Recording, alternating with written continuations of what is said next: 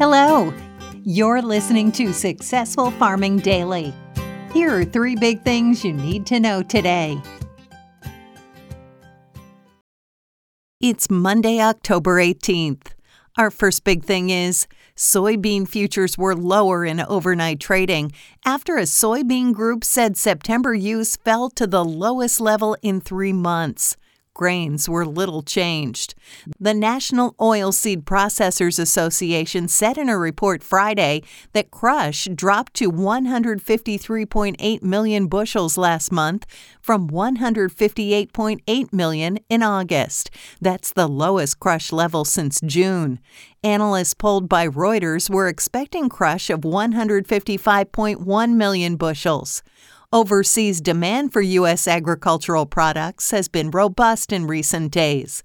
Exporters reported separate sales of 396,000 metric tons and 326,750 metric tons to unnamed countries, and 132,000 metric tons of U.S. soybeans to China, the Department of Agriculture said in a report on Friday.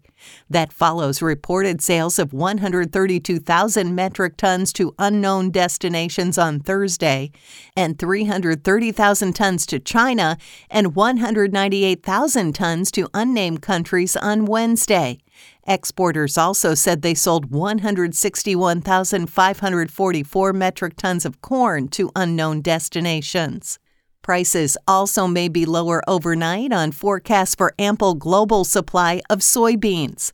Global inventories of the oilseed are projected to rise to 104.6 million metric tons by the end of the current marketing year on August 31st, the USDA said in its monthly World Agricultural Supply and Demand Estimates WASDE report last week. If realized, that would be up from the 99.2 million metric tons in storage at the same point a year earlier. The October outlook is well above the September projection of 98.9 million tons. Soybean futures for November delivery were down 3 3/4 cents to $12.22.5 a bushel overnight on the Chicago Board of Trade. Soy meal fell $1.40 to $315.20 a short ton, while soy oil lost 0.02 cents to 61.27 cents a pound. Corn futures for December delivery rose 1/4 cent to $5.26 a bushel. Wheat futures for December delivery added 0.75 cents to $7.34 3/4 a bushel, while Kansas City futures rose 1.5 cents to $7.45 1/4 a bushel. Next up, money managers cut their net long positions or bets on higher prices in corn futures to the lowest level in 3 weeks, while slashing bullish bean positions, according to the Commodity Futures Trading Commission. Investors held a net 218,239 corn futures contracts as of October 12th, the CFTC said in a report. That's down from 243,597 contracts a week earlier and the lowest level since the 7 days that ended on September 21st.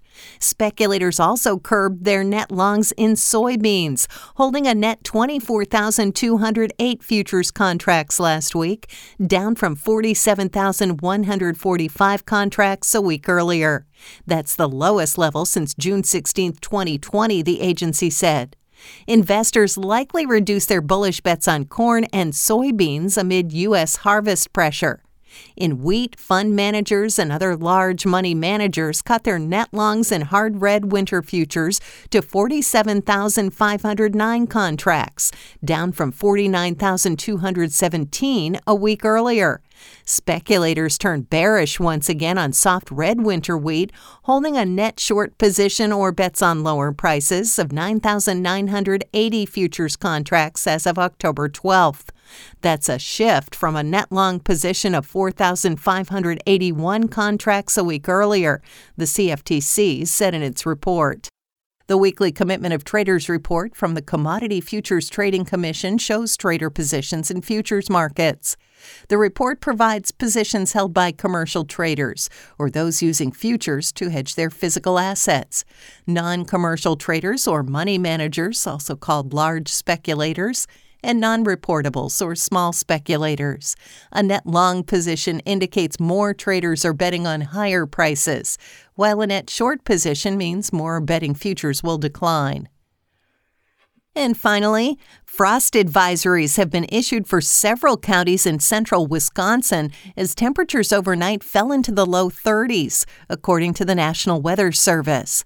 Temperatures overnight were forecast to fall as low as 31 degrees Fahrenheit, the NWS said in a report early this morning.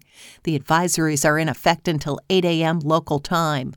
In the Southern Plains, meanwhile, extremely dry weather has led to a red flag warning and a fire weather watch tomorrow, the agency said.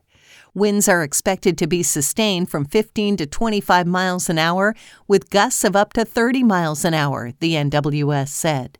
Relative humidity is forecast as low as 14% in the area, leading to tinderbox-like conditions. Any fires that start will have extreme fire behavior and spread rapidly, the agency said. Thanks for listening. Follow more news on agriculture.com.